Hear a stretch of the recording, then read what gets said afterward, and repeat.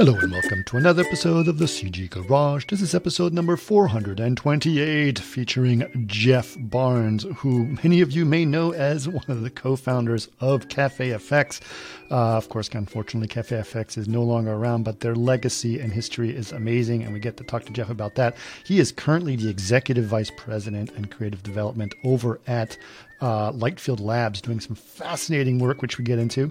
Of course, as I mentioned, Jeff did found CafeFX. We talk about that, how that happened. We talk about the struggles of running a visual effects studio out of Santa Maria, California, which was also interesting. They've done some incredible work. They worked on Armageddon, Flubber, but it was very interesting how he sort of told us that panic room was the thing that sort of put them on the map and really got everyone's attention, which was really cool. He briefly worked at Digital Domain at the same time that I was there, which was a little fun to talk about that. But then we also obviously get into Lightfield Labs and what Lightfield Labs is and how, the kind of work that they do. They're doing some incredibly sophisticated display systems that allow you to visualize an entire light field in 3 dimensions through a special kind of display. And it's kind of fascinating to hear that story and that history behind that. So really cool talking to Jeff. I was very, very glad to finally get that story recorded, because I think that the kind of stuff that he has done has been really kind of amazing, and especially all the work that he did over at CafeFX. And obviously very much looking forward to seeing what the stuff they're doing over at Lightfield Labs. Okay, we got a couple of product announcements, some big ones. V-Ray 6.1 for Maya is out. It's got a lot of new features in it that you should check out. Amongst some of them are scatter. There's a new feature called bump to glossiness, which is really cool. Enhanced procedural clouds. With lots and lots of speed ups, including enhanced denoiser and upscaling through the new NVIDIA AI systems that have been added. We also have a V-Ray 6.1 for Cinema 4D, and it also has a lot of those same features, but also we've added V-Ray tunes to Cinema 4D, which is very cool as well. So I'm sure a lot of people are looking forward to checking that out. So go to chaos.com to check out all of our new updates. Again, that is 6.1 for Maya and 6.1 for C4D. So really exciting V-Ray news on that side of things. A couple of events that you can check out. If you want to see us there, we will be at these. To check out all our events, just go to chaos.com/events. But more specifically, June 6th through 9th, we will be at AIA in San Francisco, and June 11th through 13th, we will be at NeoCon in Chicago. Again, go to chaos.com/events to check out all of our upcoming events. All right, if you guys want to know more about the podcast, you can always go to our website, chaos.com/CG Garage. We also have a Facebook page, which is facebook.com/CG Garage Podcast. And if you want to watch this podcast, which I always recommend, you can go to our YouTube, which is youtube.com/Chaos Group TV. And all the Chaos Group, all the Chaos videos are uploaded there, but we put all of our podcasts there as well. Of course, if you have any ideas, which we've been getting some really good ones recently, and suggestions, just go to labs@chaos.com. We'd love to know more suggestions. Of course, you can always leave us a comment or anything else you want to do, talk to us about that, so which would be great. Again, that is labs@chaos.com. But for now, please enjoy episode number 428 with Mr. Jeff Barnes. Welcome to another CG Garage, where the Chaos Group talks. You'll know it's over when the last bucket drops. We're gonna fire off rays in high dynamic range. We know that ambient occlusion is passé. Global illumination won't lead you astray. And while image-based lighting is really swell, you need to make sure everything has Fresnel. All right. So, Jeff, thank you. Thank you so much for being on. I've actually been a big fan of your work for many, many, many years. So it's always nice to sort of get to know you a little bit more as we go. But being able to actually hear your story, I think, is really interesting and important because you've done a lot to the industry. In many different ways, at many different levels. But before we get into that, how did you first get interested in CG and filmmaking in general? Well, thanks for having me. Appreciate it. It's good to still be relevant to some degree. So I appreciate you asking me to join the podcast. I'm a fan of the podcast, and it's great to be here. I let's see, trying to make a long story not too much longer. I'm from Pennsylvania, and I went to college and majored in, they called it radio, TV, film at a place called Shippensburg in central Pennsylvania. It was a concentration versus a minor in business. So I always kind of knew I wanted to get into the industry, but I wasn't really sure how, quite frankly. So after I graduated, my girlfriend dumped me, and I really didn't have any reason to stay there besides my lovely family. So I came out to visit a friend in Santa Cruz, and I had bartended through college, so I got a job bartending right away and fell in love with California.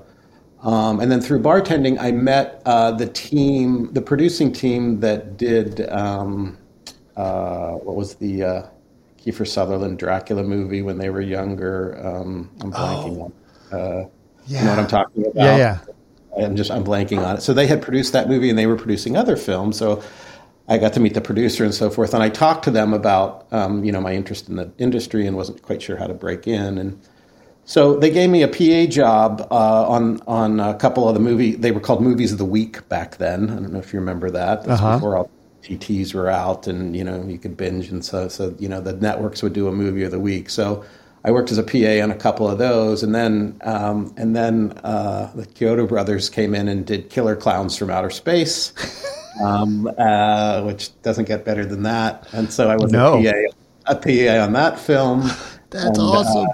And it started just meeting a bunch of people and talking to them about being part of the industry.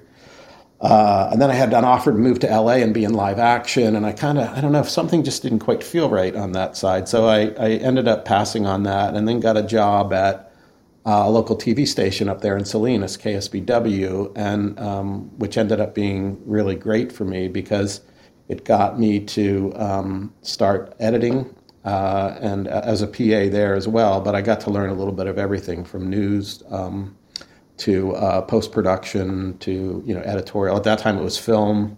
Went from film to 1 inch to 3/4.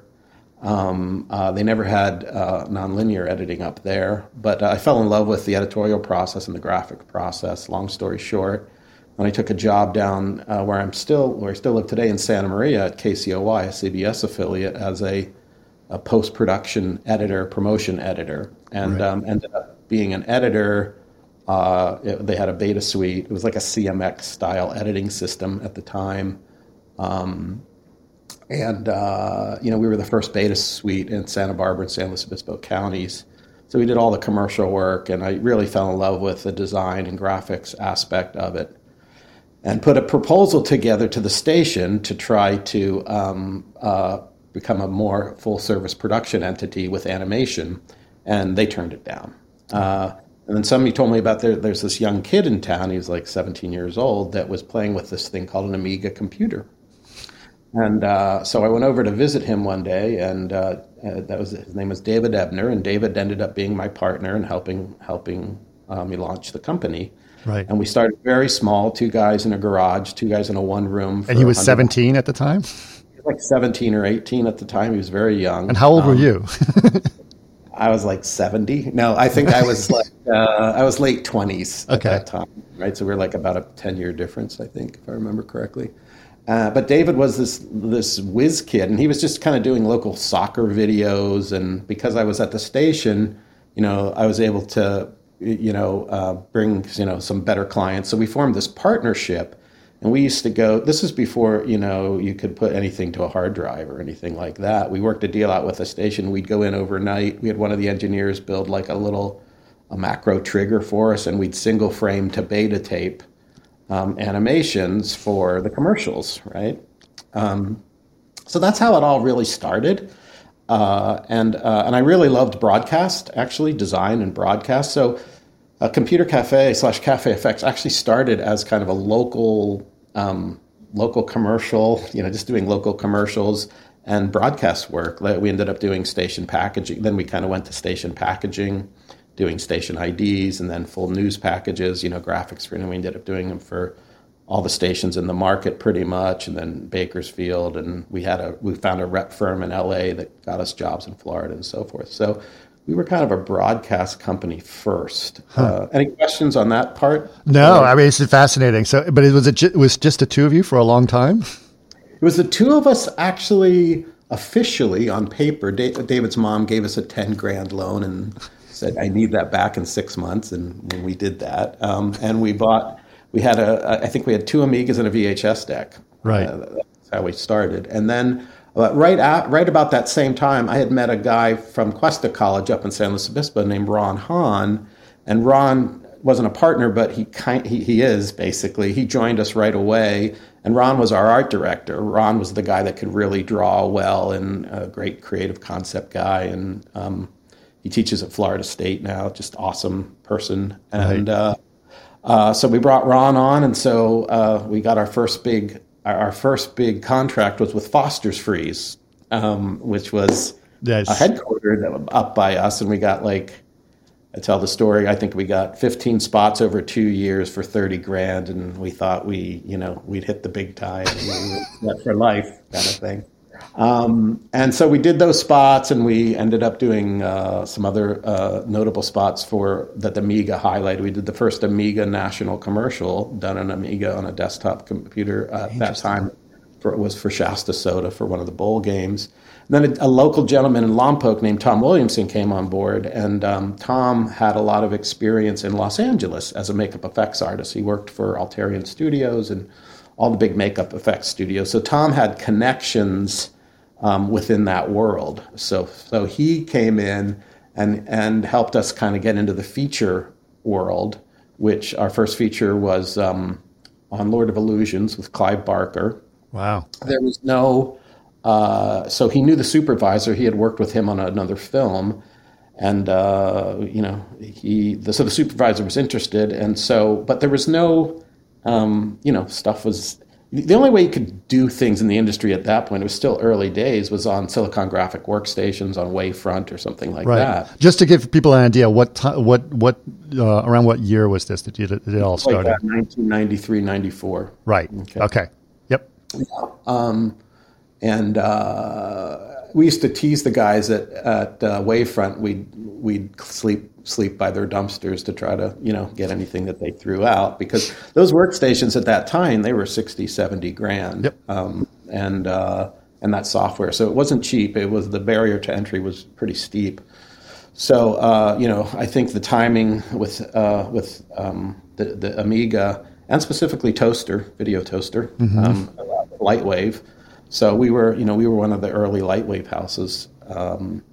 And so, as a result of that, then, so Tom pitched, the supervisor at the time was named Tom Ranoni.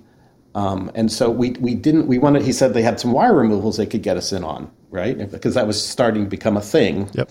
In the old days, you didn't remove wires, you just kept them in. We didn't know, since we didn't have anything, it was hard to show anything, right? So we knew the Rocketeer, the movie The Rocketeer, had been shot across the street at the Santa Maria Airport. Mm-hmm. We found out that one of the guys that was a fan of the movie said there's a shot where the plane gets drug across the tarmac, and there's a big wire in it. You can see it. Sure. So we went to the local laserdisc store. There was this is before DVDs, Blu-rays, all that stuff. So went to the laserdisc store, got a laserdisc. We recorded the shot. We showed the before and after, so kind of made our own. We wouldn't say this, Mm-hmm. And then we ran that to LA, and they gave us our first 3 shots in the film industry based on a laserdisc scan and a wire removal.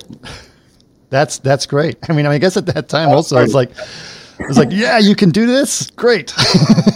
yeah. They were like, and then the guys, I was kind of the editor, business manager, producer of the facility, and those guys were the guys on the boxes, and we stayed up all night, and we used to call it sneaker net, and everything was on floppy drives. Yep. And we were running floppies between the systems to get the shots done. We turned it around in record time, and then they gave us a couple more shots, and I think we had like 5 shots in the movie or something at the end. I can't remember, and they gave us Beyond Ramar, like a little effect shot that we did, and So that's how it all started. That's amazing. That's amazing. So that's your first feature. Now, how did that start to open doors for you guys? Yeah, so at the same, like we had a couple different verticals we were going down. Like I was saying, we were working heavily into the broadcast industry. Sure. We had found reps down in Los Angeles to rep us on that side. So we were doing stuff for we started doing stuff for Turner Network. We broke out of the local market. Great. Started doing some stuff. They got us jobs for Turner Network and for, these various TV news packages, like Miami and different places like that. Mm-hmm. So we were doing a lot of that work. But then, after we did the film job, word was starting to get out that, we do a little bit of this stuff. And we didn't have any money. Like we went from I tell the story, it's kind of funny. We went from a 10 by 10 room for $100 a month. We got busy, so we expanded across the hall. We were subletting from a design company. Across the hall, they gave us a 10 by 15 room. We were there for 4 months. Money got tight, so we went back into the 10 by 10 room to save $50 a month, right? So, right. Tough days back then, right? But then the supervisor that worked on Lord of Illusions, he got his next film, which was called Star Kid at the time. Mm-hmm. And it was a little fantasy movie about a kid that befriends a robot, gets inside a robot and an alien robot. Anyway, we went from like 3 to 5 shots. We ended up doing 200 shots on that movie, and it was, ended up being almost over $1 million contract, I think, at the time. So we went from, little $20, $30, $40, $50,000 jobs to $1 million, and it enabled us to expand from 4 people. I think we grew to like 8 people or something like that, and then did that over a period of about 1.5 years, and we finished 200 shots, and all of a sudden we had a reel now for feature work. So yeah. So we kept going down that path. I would go down to LA with a bad clip-on tie and a box full of VHS tapes, and I would sit in the lobbies of all these post-production facilities and tried to pitch. And the studios would hardly ever see us at that time, but right. Just try to get to post-production supervisors and stuff. And slowly but surely, after a couple of years, we just started getting more and more work. The other thing that we did that was very instrumental is back in the day, they used to, and I don't know if they still do this now, but the industry magazines, Post magazine specifically, Millimeter, Post, those kinds of publications, they would put screenshots in of stuff that you did, and you didn't have to pay for it. You would just send them in. So we were pretty diligent about that. We would send them everything, right? And so we had a screenshot of little Foster, our little ice cream cone guy, that PDI ended up seeing, and the executive producer of PDI called us because they were doing the Pillsbury Doughboy at the time. Uh-huh. And so, we were kind of firing on all fronts. Listen, being in Santa Maria, believe it or not, and this is hard to believe, is not the hub for entertainment. No. It's a nice little wine country, though. Yes, we love living up here, but it was tough. And back then, being 3 hours outside of LA you could have been in Mars. Right. People just really they weren't talking. They didn't understand this internet thing. People just didn't understand how. There was a meeting that we went to a couple years later. We were in Santa Monica. It was for one of the networks. It was for a series. And we had this great meeting with them. I was there with Ron, and there was like 8 people around a table. And, we showed them demos. We did some artwork. They were really impressed. They were, ready to sign on. And the director said, so where in Santa Monica are you guys? And we said, no, we're not in Santa Monica. We're in Santa Maria. And it was like, all of a sudden we were in the parking lot. It was like, how did we get out of here? It was like Bewitched or something. We went from people just didn't want to work out of town back then. Right. So that was always a struggle for us, but I think later it worked in our benefit, but initially that's where we lived and where we wanted to stay. Yeah, it must have been hard to recruit talent as well. It's like it was very difficult. We actually, I just did an advisory board meeting with our local college, Hancock College up here, on the advisory board for their arts and film curriculum, and we had an instructor over there who has since passed, but he was amazing. We would meet with him because he taught 3D. So back in that time, so a lot of our staff were right out of college, or even some out of high school, local. And then we also did a lot of recruiting globally at that time. We found that this was before 9/11, and but we just found that a lot. It was good to have a mixture of cultures that helped creatively, to have that kind of creative think tank of different kind of cultures, because they looked at solving problems and coming up with creative solutions in a more global sensibility versus just like all your animators from New York or all your animators or your designers from LA. It was really nice to have that. And they were really excited about coming to the States and working. So we would sponsor visas for these young people and bring them over. And we just, for a small company in Santa Maria, we had an incredibly eclectic mix of talent. So we, I don't know. I'll stop for a second. I can keep talking. I don't know. No, it's all good. Listen, this is fascinating. I'm very interested. I mean, obviously, you guys have grew to become quite reputable and very, very talented in terms of what you guys did. But I do remember it was like, oh, they're doing such great work. It's like, oh, but I would have to move to Santa Maria. Right. That was and in the late 90s, so we were like, listen, we want to stay here, but let's look at moving to LA. Right. Let's look at what we need to do to get to LA, especially because we were doing features and we were doing commercials now too. So we features, commercials, broadcast. Commercials, people wanted you to have a flame or an inferno, and they wanted to do the ad agency interactivity thing. Right. And so, but we didn't have the funds to do it still, you would have thought. But we were just super conservative. Back in those days, we paid cash for everything. Like, we were just really, really conservative. And we hired a consultant to help us assess it and so forth and so on. And we ended up there was a facility called 525 Post in Hollywood at the time. I don't know if you were around or remember them, but they were the premier facility for like music videos. They had all the big clients like, Paul McCartney and Madonna. I mean, you just name it, and they were coming through 525. They did amazing work. Right.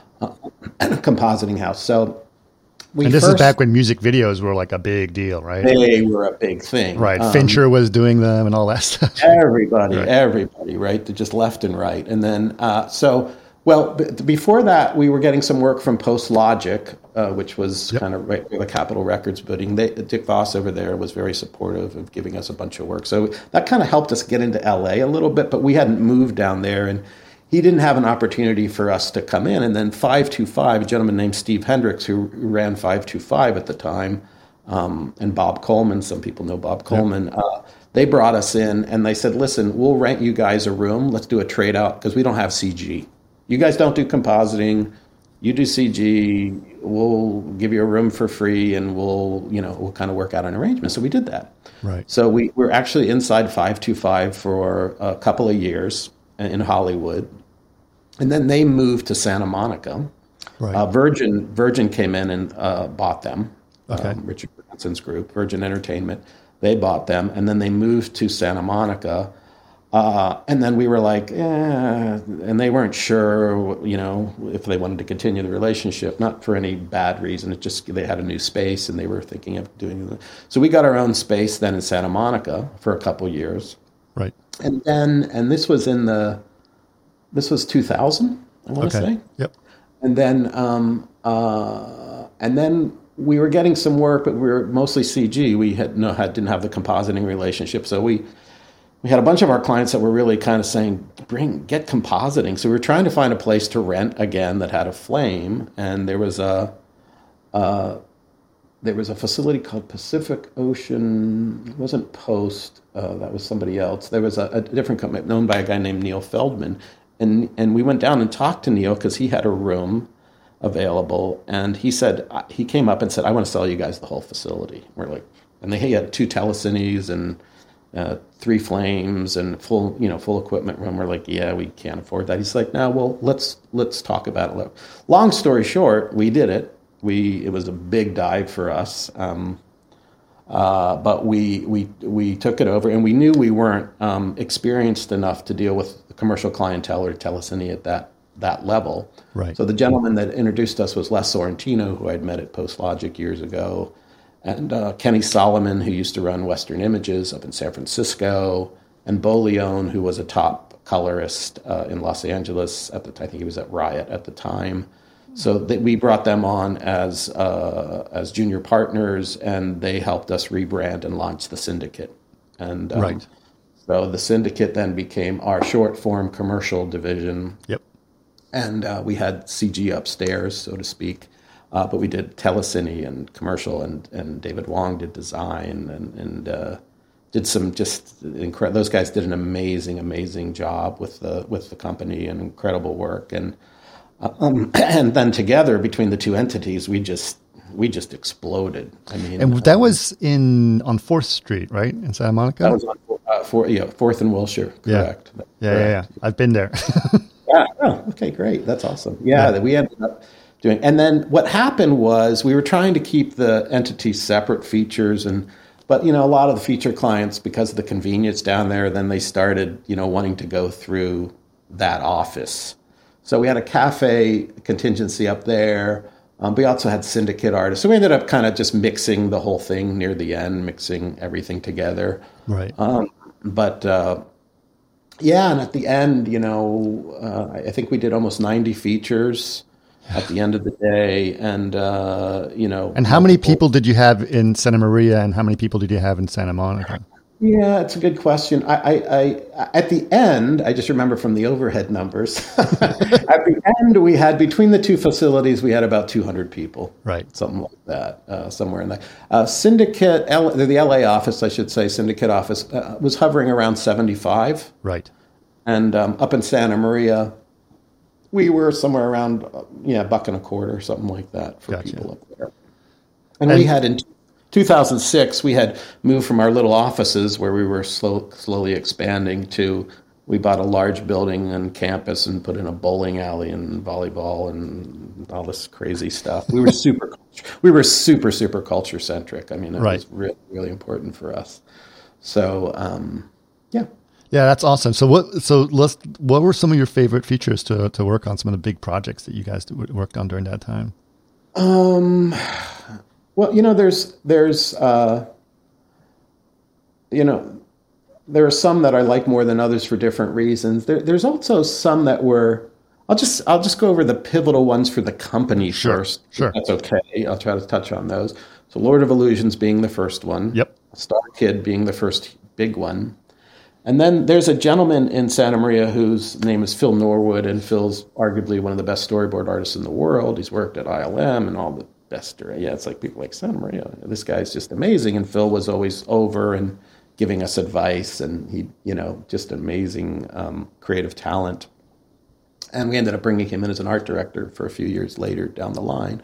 But Phil was working on this movie for Disney up in the Bay Area called Flubber. Right. And Phil said, they're having some problems with one of the vendors. Do you want to do a test? And we're like, sure. So we did this test in the office of Weibo, the character, and we sent it up there. We didn't hear anything for weeks, like nothing. Then we get a call. I got a call from the producer one night of the film saying, who are you guys? And he's like, we'd like to come up and have you come up and meet us. So we came up, we met them, we met the director, met Robin Williams, the whole thing. And they were really impressed, and they brought us on. So that was our first big feature. Like big studio feature. The story I don't tell too often, but out of that, John Hughes was the producer writer of Flubber, and he was so impressed with. He had heard he stayed in Chicago. John didn't really like L.A. He would stay in Chicago. That he actually flew my partner and I out to meet him for lunch in Chicago one day, and they had him and his partner Ricardo Mestres. Ricardo, I think, started Hollywood Pictures. They were then they were looking at buying us. Wow! So it went from like a test to somebody like John Hughes buying our company. It was super, super exciting for us. We kind of were stunned by the whole thing.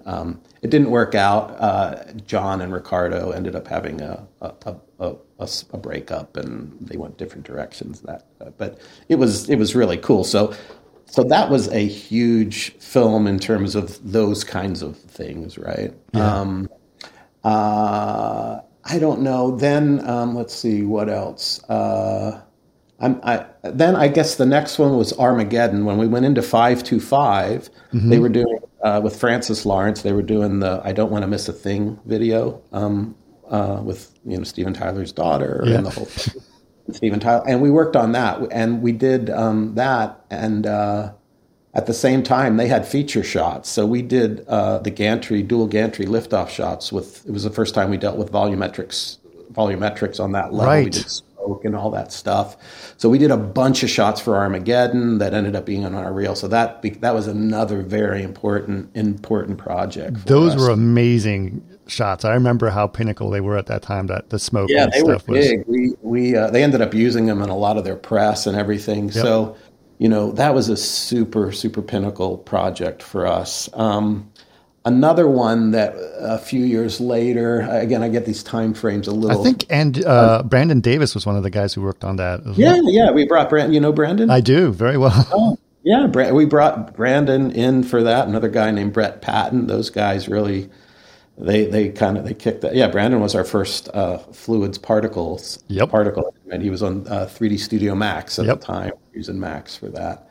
And then I would say the next, I'm sure I'm missing some in here, but the next one that was really pivotal for us was Panic Room. Oh, so we worked with Kevin Haug, who was a visual effects supervisor. I don't know if you know Kevin, on a few films, I believe, before that. And Kevin had heard about, I know what it was. I was so impressed because having this broadcast design love, I was so impressed with the work that Kyle Cooper did with Fincher on Seven, the opening title sequence. I don't know if you remember that. It was the first time they really used distressed type and different things that you would normally put in a commercial or a broadcast situation. Yeah. They actually used in a feature. And got a lot of awards and accolades for it. I just thought it was fantastic. So I was like, I really want to work with Fincher on an opening title sequence. So that's what it was. So I kind of researched the next film, contacted Kevin. We went down, had some meetings. We pitched him on it, and he liked our visual. He goes, "I'm going to give you guys some visual effects.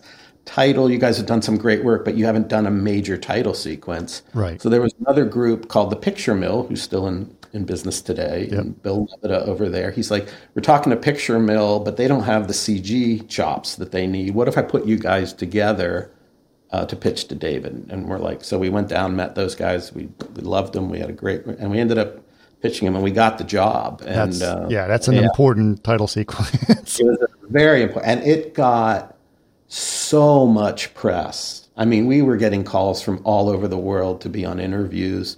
We ended up being entertainment. We were in Entertainment Weekly as like 100 most creative people, and we got on a Microsoft ad and Vanity Fair and Wired Mag, like just all this press from this title sequence. That's awesome.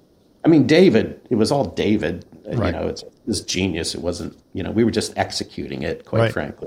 But we took the press because, that helped us. But it was a great experience. Working with Bill at Picture Mill was a great experience. And that really, I tell people, people used to hang up when we'd say Santa Maria. Like, people were taking, after that movie and that press got out, people were taking our calls, It was interesting. It wasn't for the effects, which I thought we did a great job on the effects. I think we did like 40 effect shots. We did, there's CG leaves and more particle system stuff and all sorts of, various support visual effects on it, but the people just loved those titles.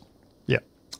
So that was really a big one. And then probably the next one was we worked on Spy Kids with Robert Rodriguez. Yeah.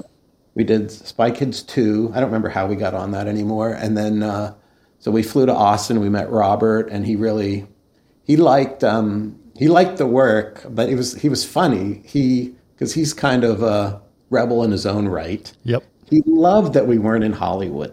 It was like the first time that, somebody came to us, a director, and said, I love that you're not down there. And he's like, I'm not there. I'm in Austin. Like, I love that you guys, have kind of put a stake in, where you want to live. And so he loved that. So we worked on Spy Kids with him. And then we did Shark Boy Lava Girl, which that was kind of a crazy film, which was our first 3D film. Oh, right. Stereoscopic film. So that was important. But even more so, then we worked on Sin City.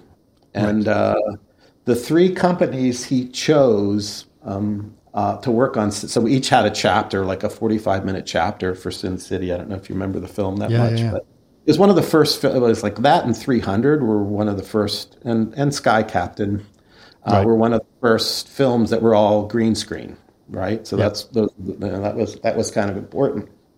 But we did 45 minutes. We did a whole chapter on that. Orphanage did 45 minutes. Yep.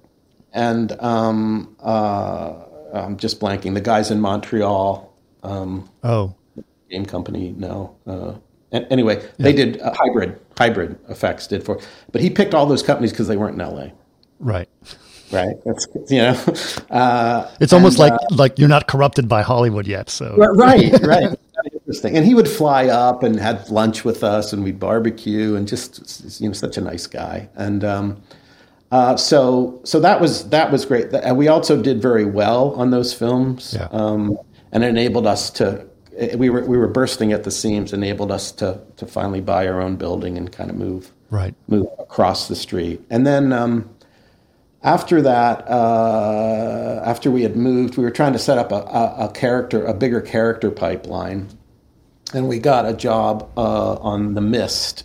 Oh, no, I'm sorry. Before The Mist, we did Snakes on a Plane. Oh, yes. Yeah. Wonderful. I mean, if you talk about being proud of a film, damn it. And I do need to mention, Eric Henry was the visual effects supervisor on Snakes on a Plane. Okay. And God bless Eric. Eric was one of the first supervisors to embrace us. I think we worked on like 6 projects with Eric over the years. Amazing. Eric Henry and the other Eric Durst, who's just won a VES award for Days at Memorial.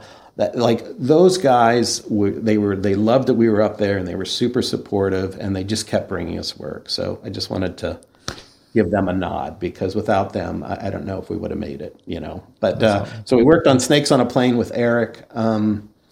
And Steve, Janet Muswell, who's now at HBO, and Steve Dellerson, and so we worked on Snakes. And at about the same time, we got Pan's Labyrinth, because we had worked with Guillermo on Hellboy a few years before. Gotcha. And he liked it, and he had this script that he sent us that said, I don't really have much money for it. I've been trying to get this thing made. Would you guys kind of partner with me on it?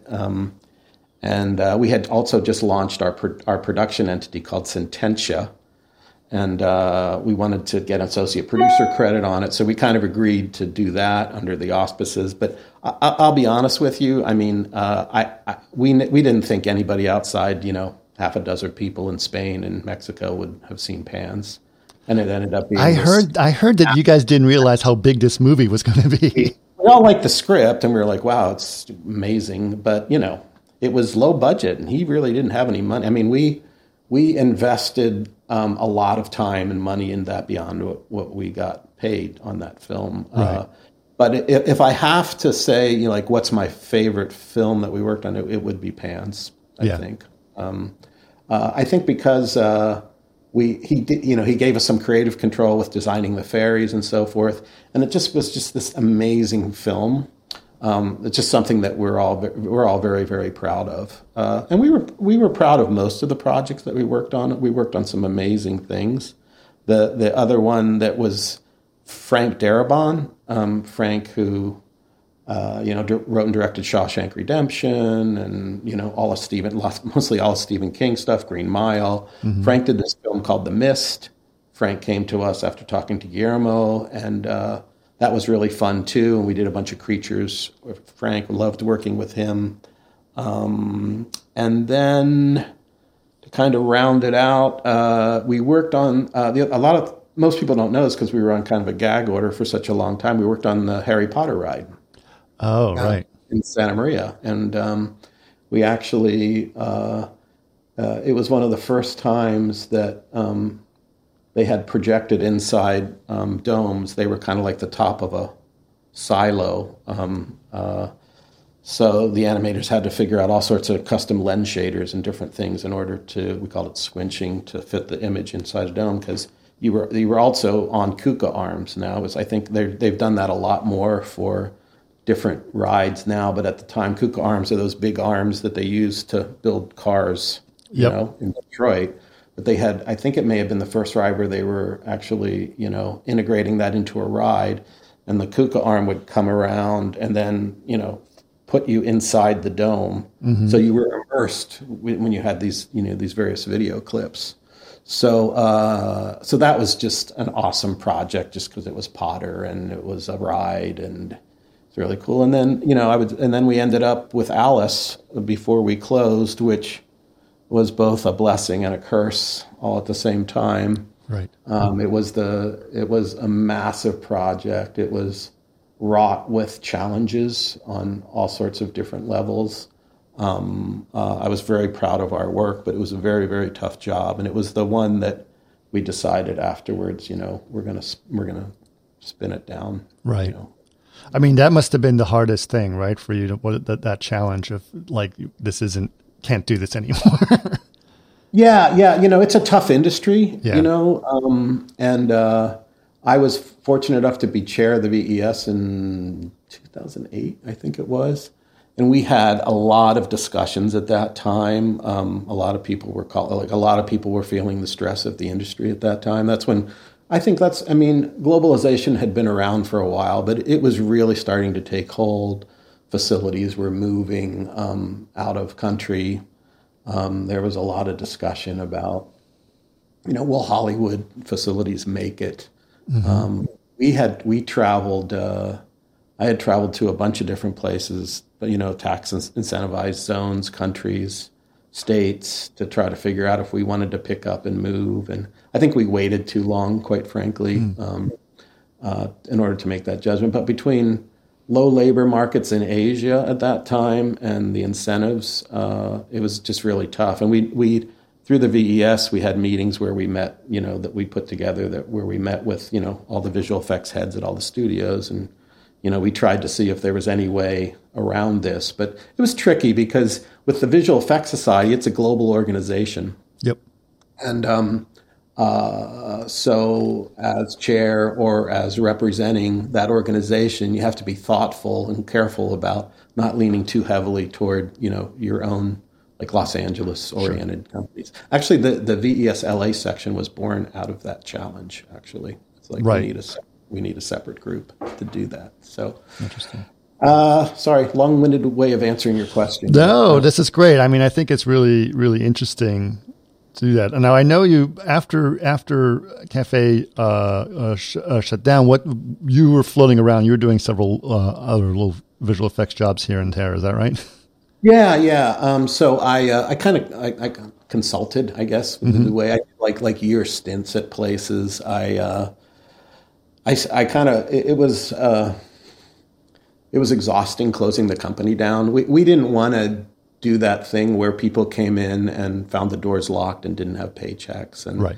So, we let everybody know ahead of time. We worked with our banks for 6 months ahead of time. So everybody, got paid in full, as far as I know, and we negotiated with any, creditors for anything. And so it took like 2 years of spinning it down, quite frankly. Wow. So once that was over, it just needed kind of a cocktail and a little time, and a little breathing time. So I ended up just doing some marketing stuff, consulting for people up locally up here in different factions, and then we had done some commercial work back in the day for Will Vinton Studios, which Will Vinton, I don't know if you know about Will. Will was kind of a premier animator. He used to do the California Raisins stuff in the day, and up in Portland. So We were, up in Portland. We were a subcontractor for them, and we worked with a guy named David Daniels, who David's just a genius. David was the guy that kind of basically did all the M&M's commercials in the early days and moved it to Lightwave. And so we worked on some things with David. So when Vinton's got bought by Phil Knight's team for Travis Knight, and they formed Leica, there was a faction of people that didn't Leica that. A lot of bad jokes. Yeah. And formed a company called Bent Image Labs up there, which is kind of a multimedia disciplinary company that did phenomenal work. If you go online, you can see how great their work is. But they were looking at getting more heavily into visual effects and some AR, an AR division. So I went up there and kind of worked with them for a little bit. Before that, I got a job at Digital Domain. I was at Digital Domain for about a year and a half. I was based out of Venice, but I was overseeing their stereo and VFX in Florida. And oh wow, this was during 2.0, right? Yeah. Yes. Well, 1.8 maybe. Yeah. Okay. Gotcha. So, because I was out there, and then honestly, that whole thing just ended up being a mess and blowing up, and then they declared bankruptcy. Yep. So that was like a year and a half to almost 2 years. It was kind of short lived. I was in Venice while that was going on. Yeah. Okay. Yeah. So I had an office in Venice. Right. I remember. Out there, right. Do you remember outside the main entrance there in that little trailer out there? Met some great people. It was an interesting experience. Sure. And then I worked there's a little post facility in Hollywood called Cognition. Kind of went there for a year, helped them, kind of looked at VFX, and they ended up kind of doing more photogrammetry scanning and built a DI suite and went a totally different direction. And then the gentleman I worked with in Florida, John Carafin, was this amazingly brilliant young guy. And, we stayed in touch. And, after DD, and he went to Real D for a while, wrote some patents, and then went to this company called Lytro up in Mountain View. Yeah. Lytro had made the world's first commercialized light field camera. Yep. Planoptic camera. They used to call it the butter stick. It was a small. I do remember. Yeah. So from a photography standpoint, it kind of set the photography world on end with the technology. And Ren, Stanford grad, he put all this together, and they formed this company. And so they'd come out with that, and then it was cool because you could adjust the image after it was taken. I know you understand all this, but. But for those that don't, actually give people a refresher course on what a light field is. Well, a light field is basically, listen, around us at any time. The reason we're able to see is because wavelengths of light, photons of light, are hitting off everything and getting to our eye. Darker surfaces absorb light, more reflective surfaces reflect light, and then we see color because of different wavelength amplitudes and different things. But that's how we see, and we understand depth and different things. Very complicated.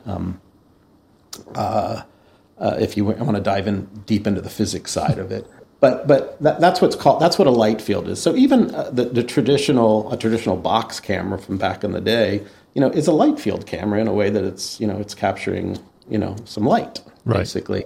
But traditionally we've only put the light on a single image, and the analogy I try to give people is so a light field goes beyond a light field from a production standpoint and a light field capture standpoint. It goes beyond just a single image. It allows you to capture a volume of information from varying viewpoints, basically. Yep. And I try to explain to people from a production standpoint, it's like pretend you had, instead of a single image, you had the LA phone book, of those of you that remember the phone book. Yeah. And the single image is just one page of the phone book. Now you can go in and pick out any page that's slightly different depending on when it was captured at that time. So you have this large volume of data that you can now use and manipulate and pick different, viewing perspectives from. But it's a huge amount of data. It's a massive amount of data. And this is, hence the problem, right. I should say the challenge, right? So, and you need sensors that can capture all this data, right? Yep. So when you increase resolution, you increase sensor size. Right. The problem that Lytro was having was that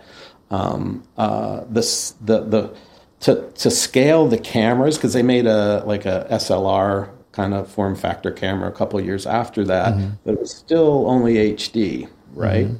So people wanted things at 2K, 4K, special K, all the Ks, right? And it just didn't make sense from a consumer standpoint in terms of electronics and the sensor and just a myriad of other things. So they pivoted to the professional market. Mm-hmm. And that's when John Carafin came in and said, I can help you guys build a lightfield cinema camera.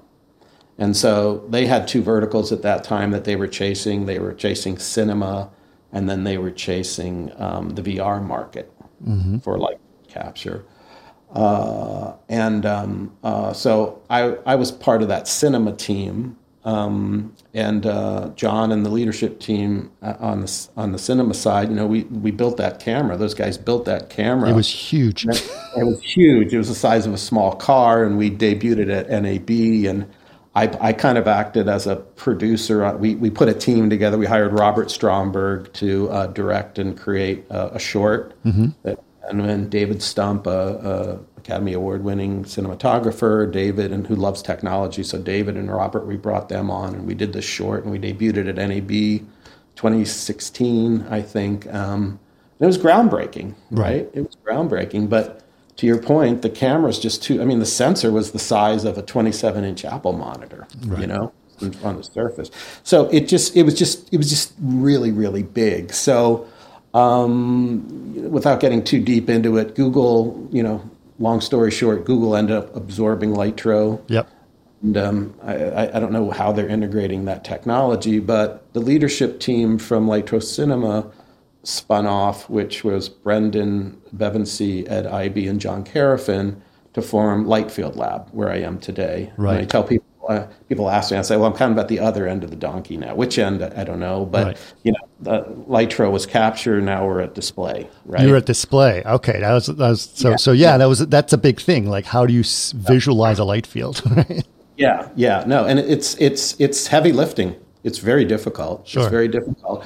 But we've made tremendous strides. The company was founded in 2017, and we just closed our B round of funding, for $50 million. So that was a big milestone for us. Yes. So we're just right now. We've proved the technology. We're projecting images, off a screen, basically, both off the screen and behind screen within certain volume parameters. So now we're in the process of scaling it into 28-inch panels that are analogous with the video wall industry, and then you can kind of tile these panels together. They're bezel-less. You can tile them together and form holographic images. So we're in the process of doing all that. So now. You're looking at making panels that you can see in 3D through these panels holographically? Yeah. No glasses required. So. Okay. This is very interesting. Yeah, I know you can't get into too many details, but we're on a pretty strict NDA on this stuff. But I'm not trying to overly promote, but just go to lightfieldlab.com and you can read about it. You can see we have example videos. We have 2 video examples that we shot of the display on there that you can kind of see, and now we're getting into interactivity, and we're compliant with Unreal and all the pre-rendered packages. So the workflows are very similar. Yeah. So so it's exciting. And it's tough though. It's tough physics. So I don't know if you know this, but I actually worked with the Lightfield guys quite a bit through Chaos, actually, at some point. You did? Yeah. Okay. So their interest was to see, obviously they can capture it through the camera, but they wanted to try to create a CG twin of what they're doing, right? And so because there's so many images, it was like we have to render thousands of images. And that was like, it takes a lot of energy to render all of those images to sort of mimic a light field. But we were sort of working with trying to figure out the best method to do it. I got fascinated with light fields because I thought it's like, well, it's not like capturing a geometry. It's capturing the actual light field because view-dependent things like reflections and refractions were correctly absorbed during light field. So I was like, this is to me is like the pinnacle of where, ray tracing needs to go in terms of capturing the light, as you mentioned, from a volume idea as opposed to a point idea, right? Correct. And so I got very fascinated. And in fact, we even did, when the technology got sold to Google, I was working with Paul Debevec to continue some of that stuff as well. Yeah. And we did, we really got into some of that as well and sort of trying to understand what we could do. But the challenge I always had was like, this is from a offline rendering point of view, it was very impractical because of huge amounts of rendering and huge amounts of data to deal with that stuff. Right. So, but when during the AI revolution that starting to happen, suddenly the NERF ideas started to come up, and NERFs are basically smart light fields. And as we had had a little email before this. Yeah, it's not my sweet spot, the NERFs. But I did check with our team on it a little bit more because I wanted to get their thoughts on it. Right. And yes, it feels like they still have a ways to go, though. Sure. Right. But you're absolutely correct in terms of what they are and the potential that they bring. For sure. Yeah. So to me, I got very excited because, all of the things that light fields do, which are really cool, like being able to change things in post, being able to see around things, being able to it's just much more. Who was the CTO of Lytro? What was his name? Well, we had Kurt Akeley. That's who I talked to. Yeah. Okay. I did a podcast with him about it, right? Okay. And the great he's a smart guy. He's very smart. He was one of the guys who founded SGI, didn't he? Yeah, that's right. That's correct. Yeah, but he had the great analogy. It's like, once you have the light field, you're done. You have everything you need. Yeah. No, he's right. He's right.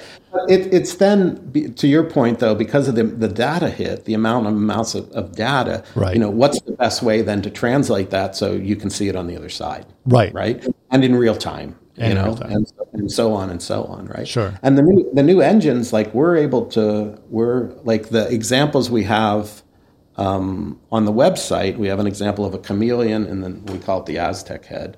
Okay. The chameleon is pre-rendered. The chameleon is a pre-rendered through Maya. Right. And but the Aztec head is through Unreal. Right.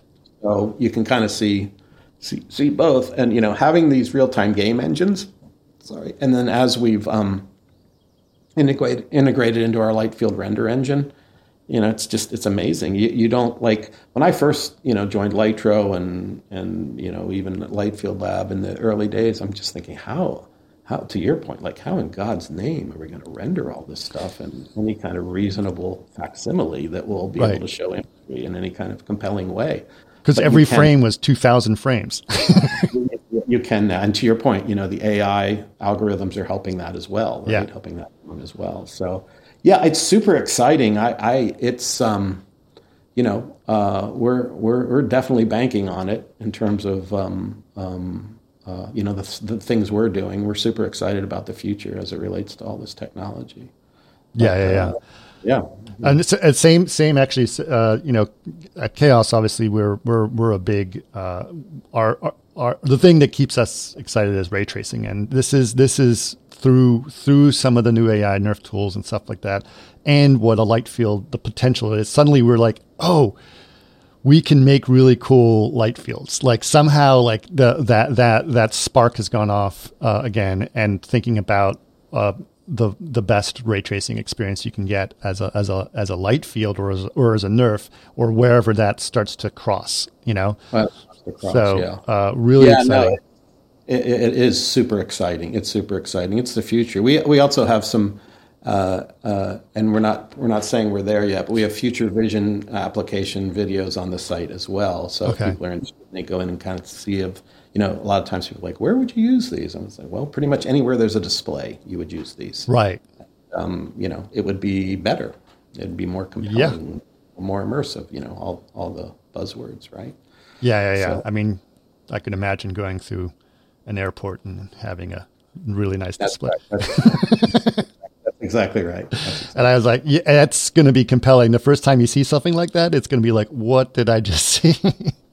Yeah, you're going to see these things. And I think, early installations will be in, like you said, like public spaces, right? Museums, airports, those kinds of things, theme parks, well, those kinds of things. Because the other thing, because one of the things I oversee at the company is content development for the displays and for us. And at some point, I'd like to, at some point in the future, I'd like to do some kind of seminar or have some group consciousness on, creating content for these displays, because it's different than a flat 2D screen, right? When you start thinking about just editorial choices, and camera choices, because now people can see it. It's almost more like a stage show than it is, right, than a traditional 2D watching experience. And it's similar, I guess, to stereoscopic cinema in a way, but it's going to be better. Right? Oh, way better. And you can move around it. You can move around it, but you are limited to a screen. So one of the things that we have to explain to people a lot of times is that Hollywood's done such a magnificent job of highlighting like Robert Downey being able to swipe holograms in front of his face and so forth, nothing behind it. Physics doesn't work that way, right? So there always has to be a surface behind it, at least for the kinds of holograms that you can shoot things into clouds, lasers into clouds, and those kinds of things. But in terms of just a clean hologram, you need a surface, line of sight surface. You always have to have that line of sight to the surface, or you can't see anything. Like they used to do those old stereo 3D campaigns of somebody reaching out to grab a football off the screen, right? Understand that from a marketing standpoint, but that just that can't happen in real life. Physics doesn't work that way. So those are other things that have to be considered. So when you go off angle of a screen, you're not going to see an object that's that side of it, right? So the way around that is you make multiple screens for multiple surfaces, but one above, one below on the side, which is why the holodeck from Star Trek is the ultimate goal, is to create a holodeck that you can walk in, because then you won't have any panel restrictions for edge of screen, right? So we're a ways off from that, but that's but that's what you can see right now. That's what you can see, because then you're in an environment where no matter where you look, you're not obscured by edge of screen. Right. So now you can see the whole thing. But then you get into occlusion issues and, with people in the room, like how all that's, I don't know. This is why I'm saying at some point it'd be fun to put some kind of panel or seminar together about these new technologies that are being developed and how content creators are going to create content for them. I remember when I was working with Google in terms of their looking into lightfield stuff. What was interesting is that they thought an artist I work with, his name is Ian Spriggs, and he does very photorealistic humans, like very, very photorealistic. And he's very inspired by art history. And so he does portraits of humans. And he did one of some guy named Scott Eaton holding a skull, because it was kind of this, it's a long story, but it was a really cool thing. And I said, that could turn into a quote unquote sculpture. And so we did a light field of that as a 3D light field. So it was cameras looking in like this. And then we put it in VR, and it was just the best to see that, because You could see every hair. Every hair was there, but it was all done as a light field. There was no geometry, right? But you could see every hair. You could see every pore. You could see the reflections change as you moved around him in his eyes and everything. And it was just, I was like, this is the best VR thing I've seen, because it looks so real. And it's like, it's not geometry. It's a light field. And that's what Lytro was trying to do with their VR capture system. Yeah, as well. yeah. I don't know if you saw anything from that, but they were trying to do that. But again, but it's amazing what you guys are doing screens, because then it's like you don't have to put the headset on. Well, yeah, and it's funny. We would John and I would we would hit the studios up at Lytro, and they were really fascinated by the technology. The executives and so forth. But they were like, "So where are we going to see this on?" And we're like, "Yeah." That's being worked on. It's not quite there yet. It's really more of at this point, it's more of a post-production tool for being able to manipulate the image more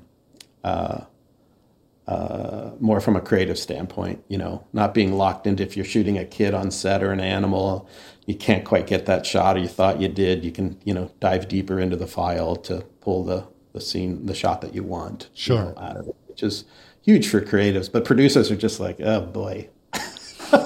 Right.